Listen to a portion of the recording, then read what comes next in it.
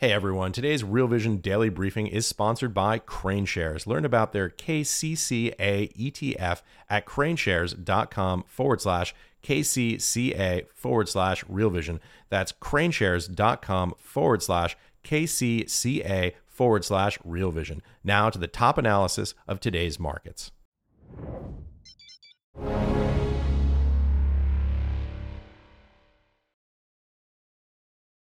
Welcome to the Real Vision Daily Briefing. It's Monday, October 9, 2023. I'm Ash Bennington. War in the Middle East, horrific weekend, obviously. Our remit, of course, is to talk about its impact on markets. Jared, Dillian, what do you see happening in markets right now?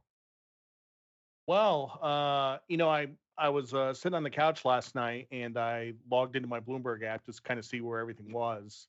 And stocks were down about 30, 35 handles. Bonds were up, gold was up, pretty much what you'd expect. And you had a lot of follow through today because we had 12 Fed speakers that were pretty much all saying the same thing.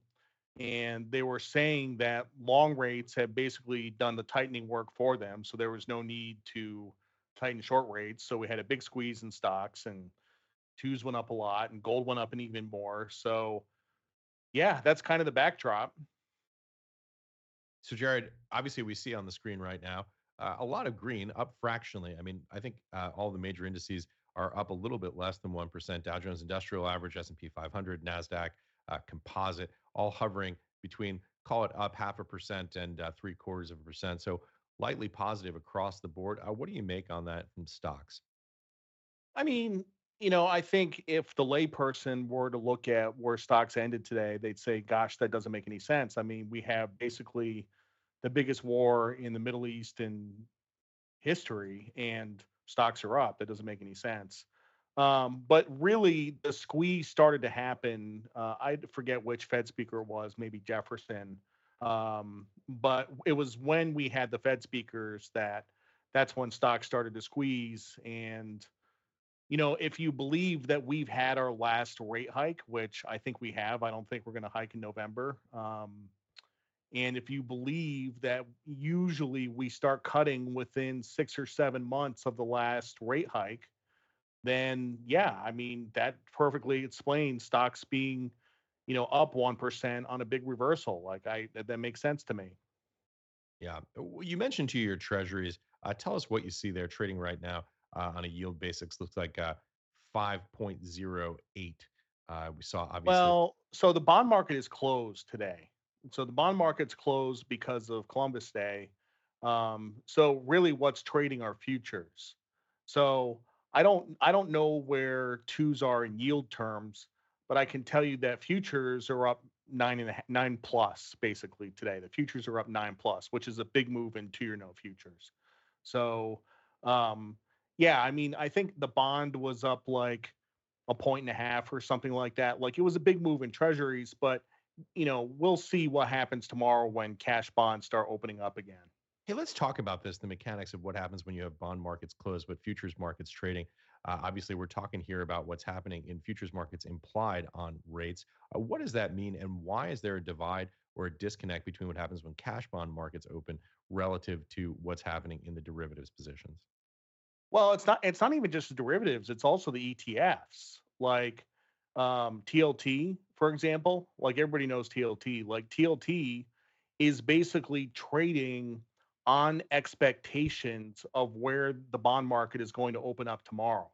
Like, if you're a market maker in TLT and you're trading TLT, like, you have no means to hedge with cash bonds. Like, you can Right. hedge with bond futures, but it's not a great hedge. So liquidity in TLT and the other bond ETFs is down on a day like today, but it's basically like it's signaling where bonds are going to open tonight, basically.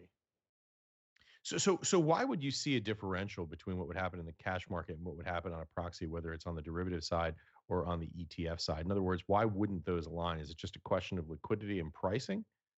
Yeah, it's just liquidity and pricing. That's it. Yeah. Yeah, TLT on my screen, I'm trying to get this. Looks like after hours, it looks like it's up on the close about 2%, which implies bond yields down. Yep.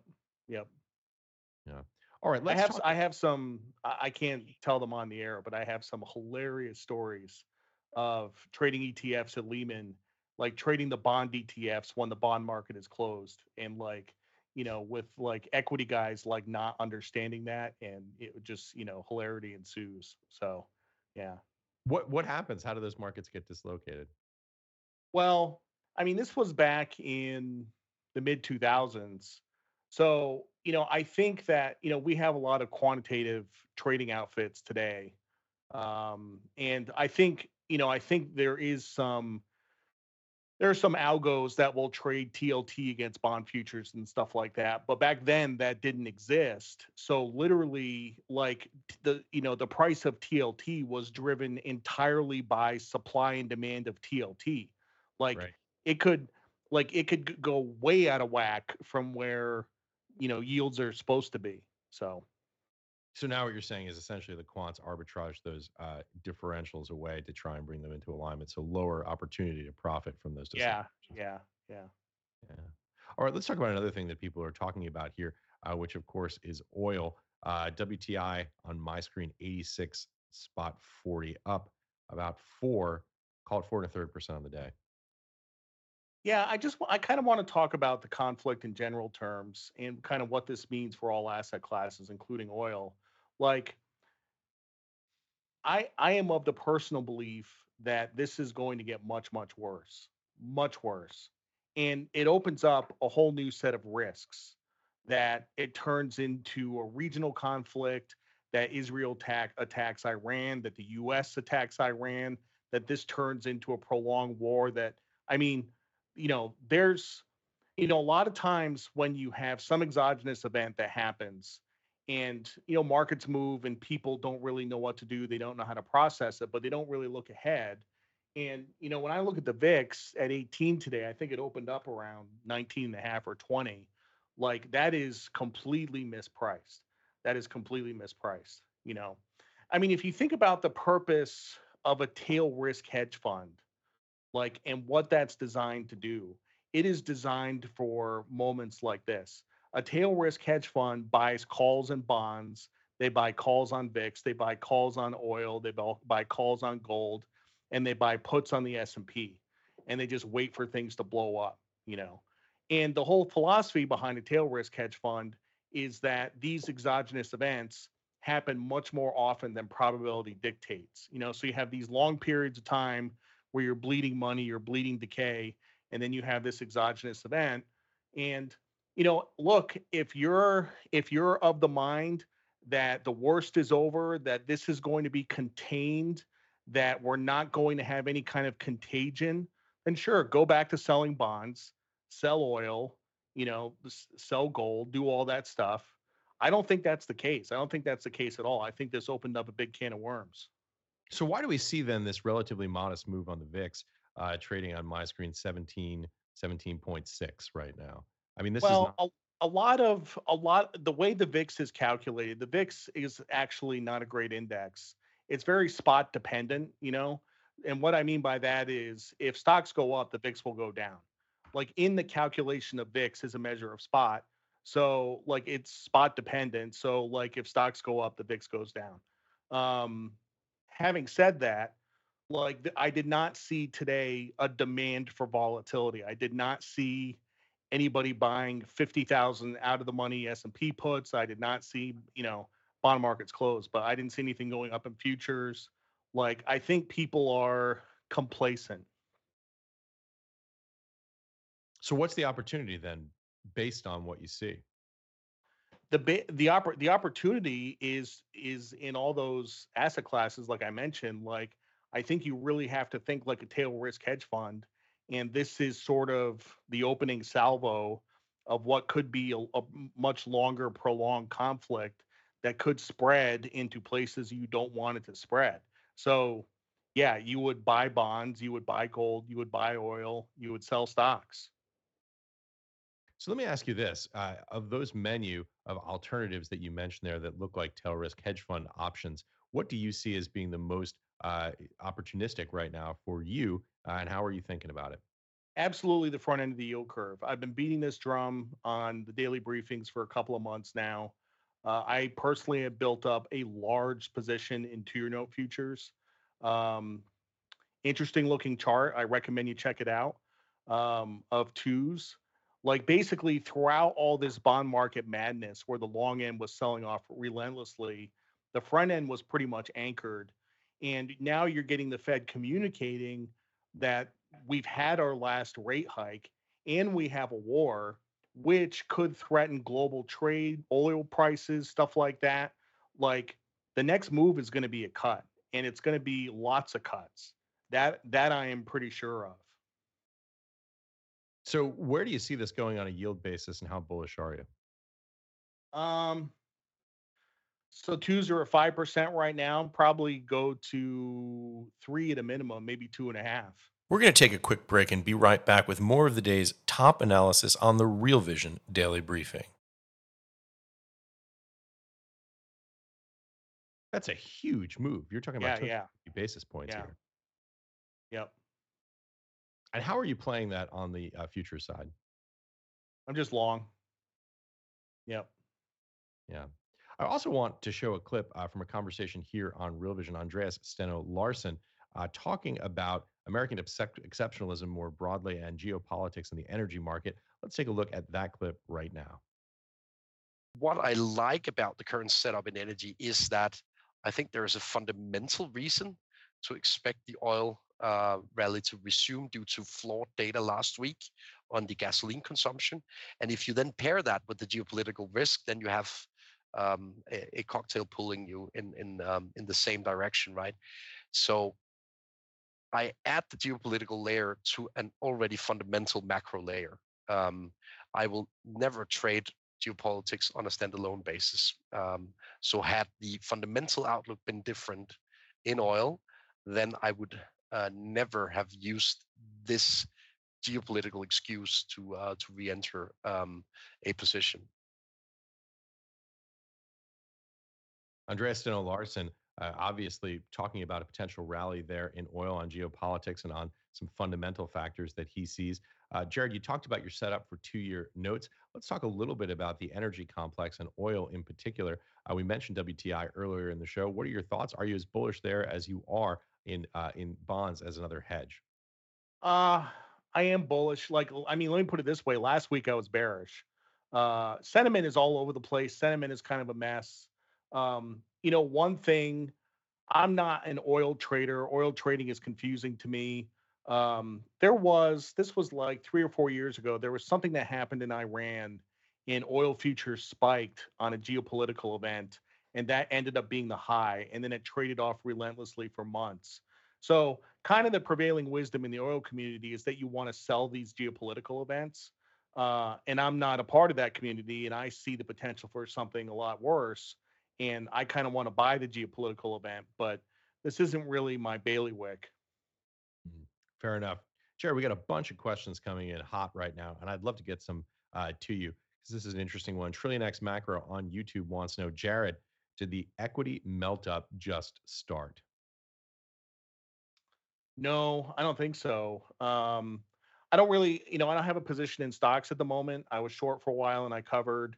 Um, I do think that I think the analog here is 2000 and 2007. Typically, rate hikes, the end of rate hikes co-occurs with the top of the stock market. It happened in 2000. It happened in 2007.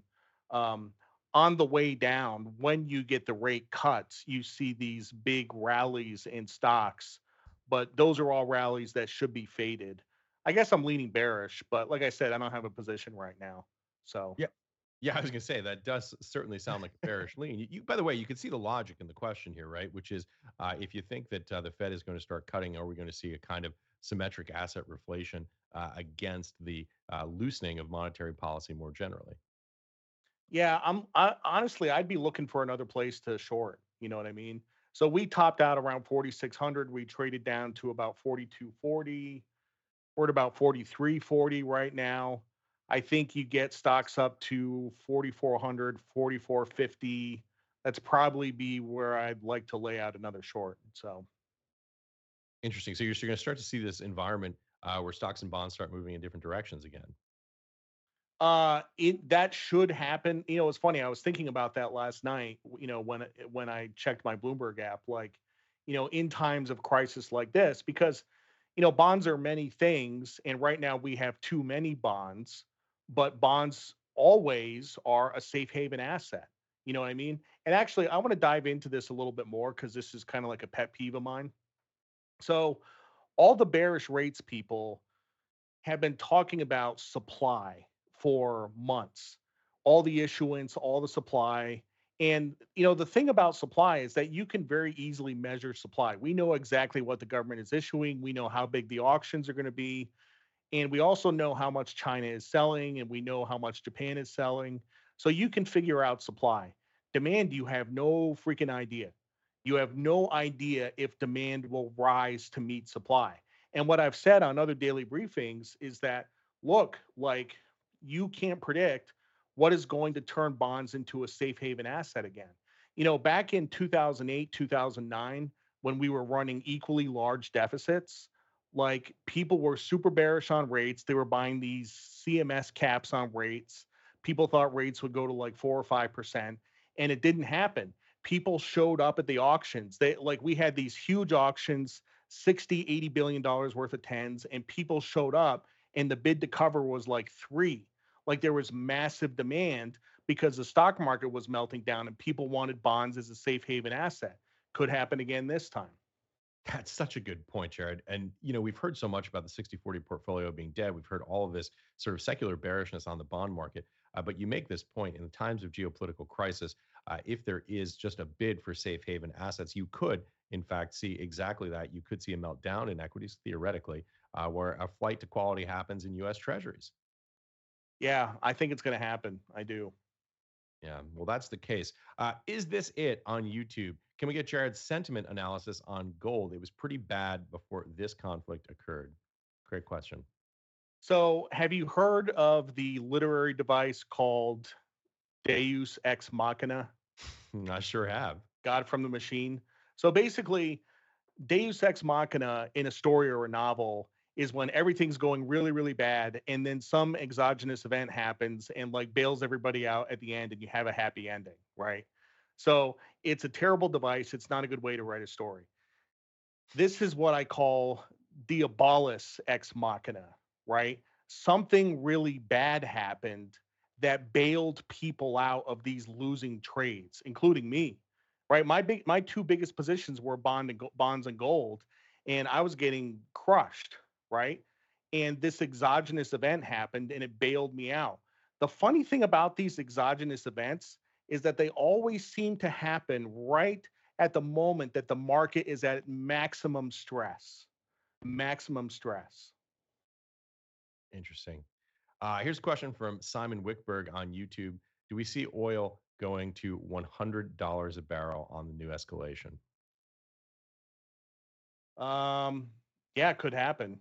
I don't know. I don't have a strong opinion. I think it's probably going to go higher, but um, like, if we have an all-out war in the Middle East, I think 100 is a given. I think 120 is a given. You know what I mean? If this gets much worse over the course of weeks. Yeah. Here's Trillion X playing devil's advocate on the last question. It's an interesting one. If inflation rises because of another war, you don't want to be in bonds, right? So he's talking about this differential in rates potentially seeing inflation wipe out those yields as they drop, particularly, I would assume. Well, not necessarily. Like, I'm trying to think of what the bond market did in World War II.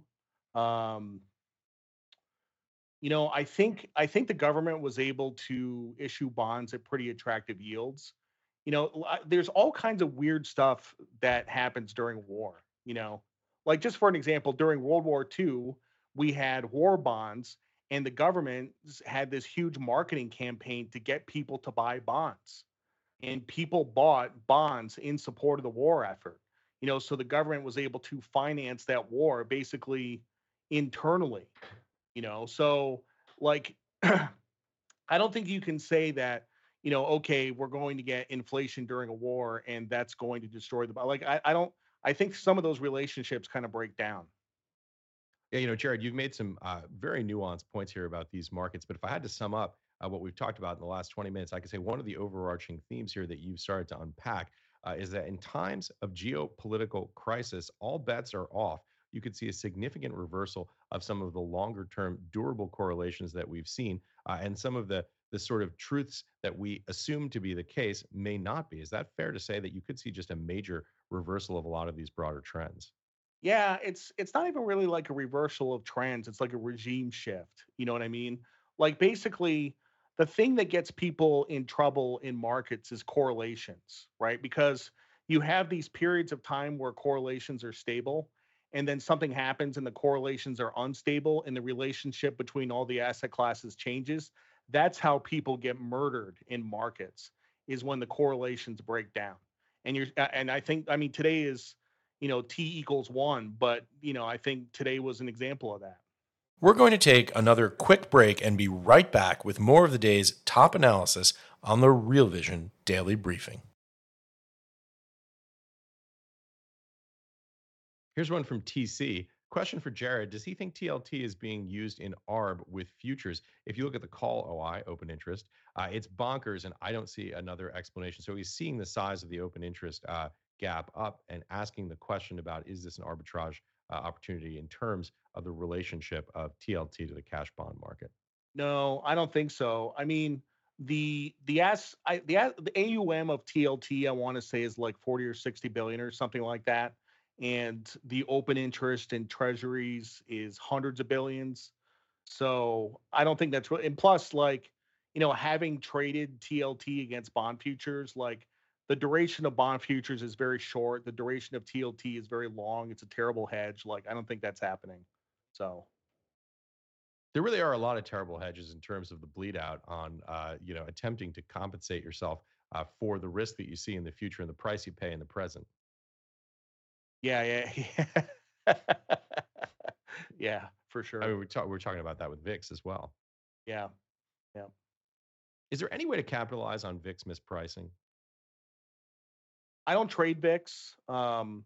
It's my belief that the only people who make money in VIX are the VIX market makers. You know what I mean? Um, every time I think about like every time I think about trading VIX, I just want to tase myself because I look at the VIX options and I'm like, oh, I should buy like the 40 calls, and well, they're too expensive. I'm like, oh, I should sell the puts. Well, they're worth 10 cents. Like it's like I got to tell you, like when VIX options first started trading in like 2006, there were huge opportunities, and now it's all perfectly priced. So Yeah, I guess that's a broader theme we could talk about in markets. So you mentioned earlier you didn't have a strong conviction around any particular number on oil. Do you see anything there in terms of in terms of resistance or support levels, or do you just feel like this is a broader secular trend higher based on geopolitics, and you're not really sort of in the weeds in terms of the price action based on the futures markets? Uh, I mean, if the most recent high was up around 92, so you probably have resistance there. Um, and above that, you don't really have resistance until 120. So, just from a technical standpoint, I mean, those would be your resistance levels, and support would be around 68, I think. So, Got a long way to go to the upside then. yeah, yeah. Jared, what are you thinking about in terms of the macroeconomic variables around employment and inflation? Um, I wish I had an answer.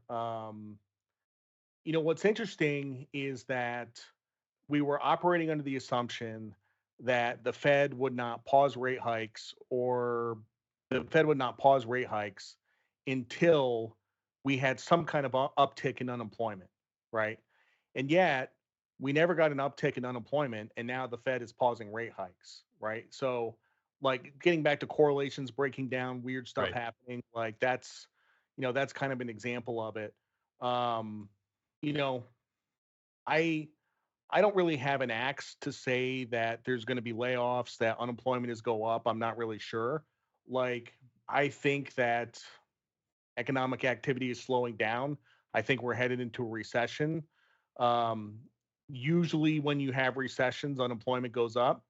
Hasn't happened yet, and I don't think I have an explanation for it, just like anybody else, you know? Boy, here's a topic we haven't hit on coming through is from Steve. Jared, do you have a view on USD?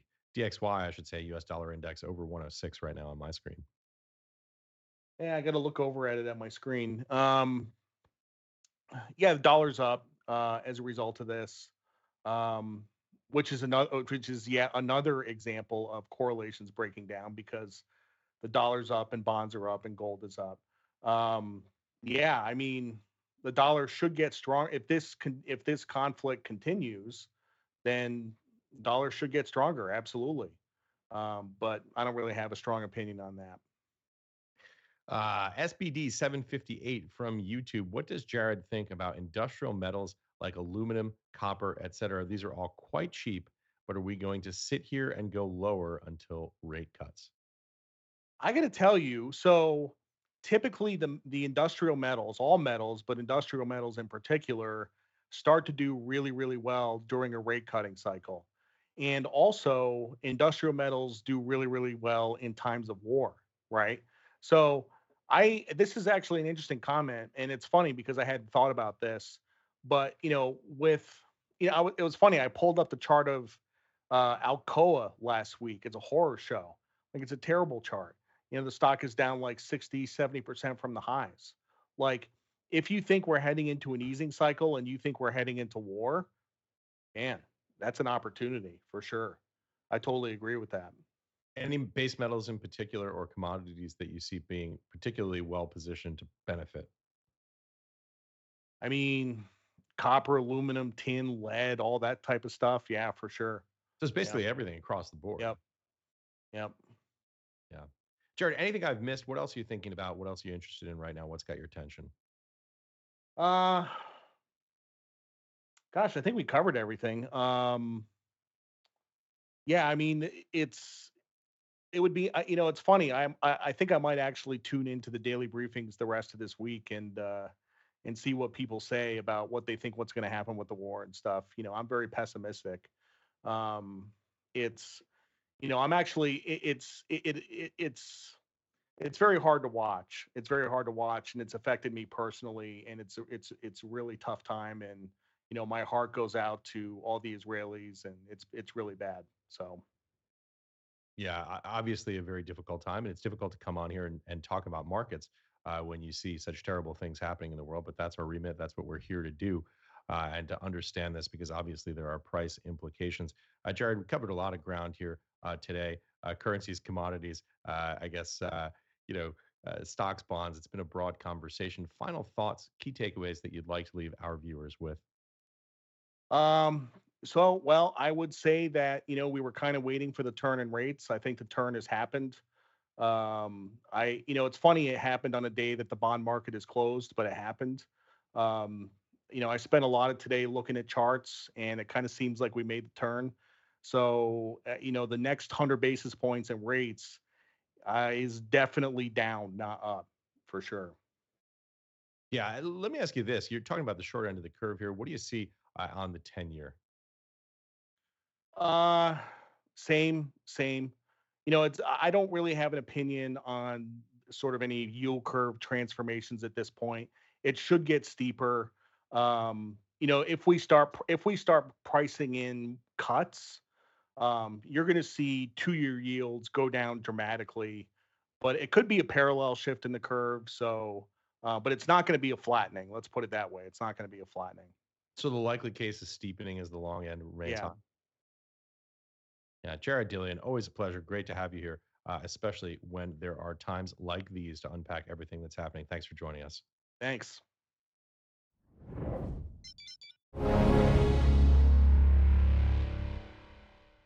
Thanks for joining us, everyone. Today's Real Vision Daily Briefing is sponsored by Crane Shares. Learn about their KCCA ETF at craneshares.com/KCCA/Real Vision. That's craneshares.com/KCCA/Real Vision.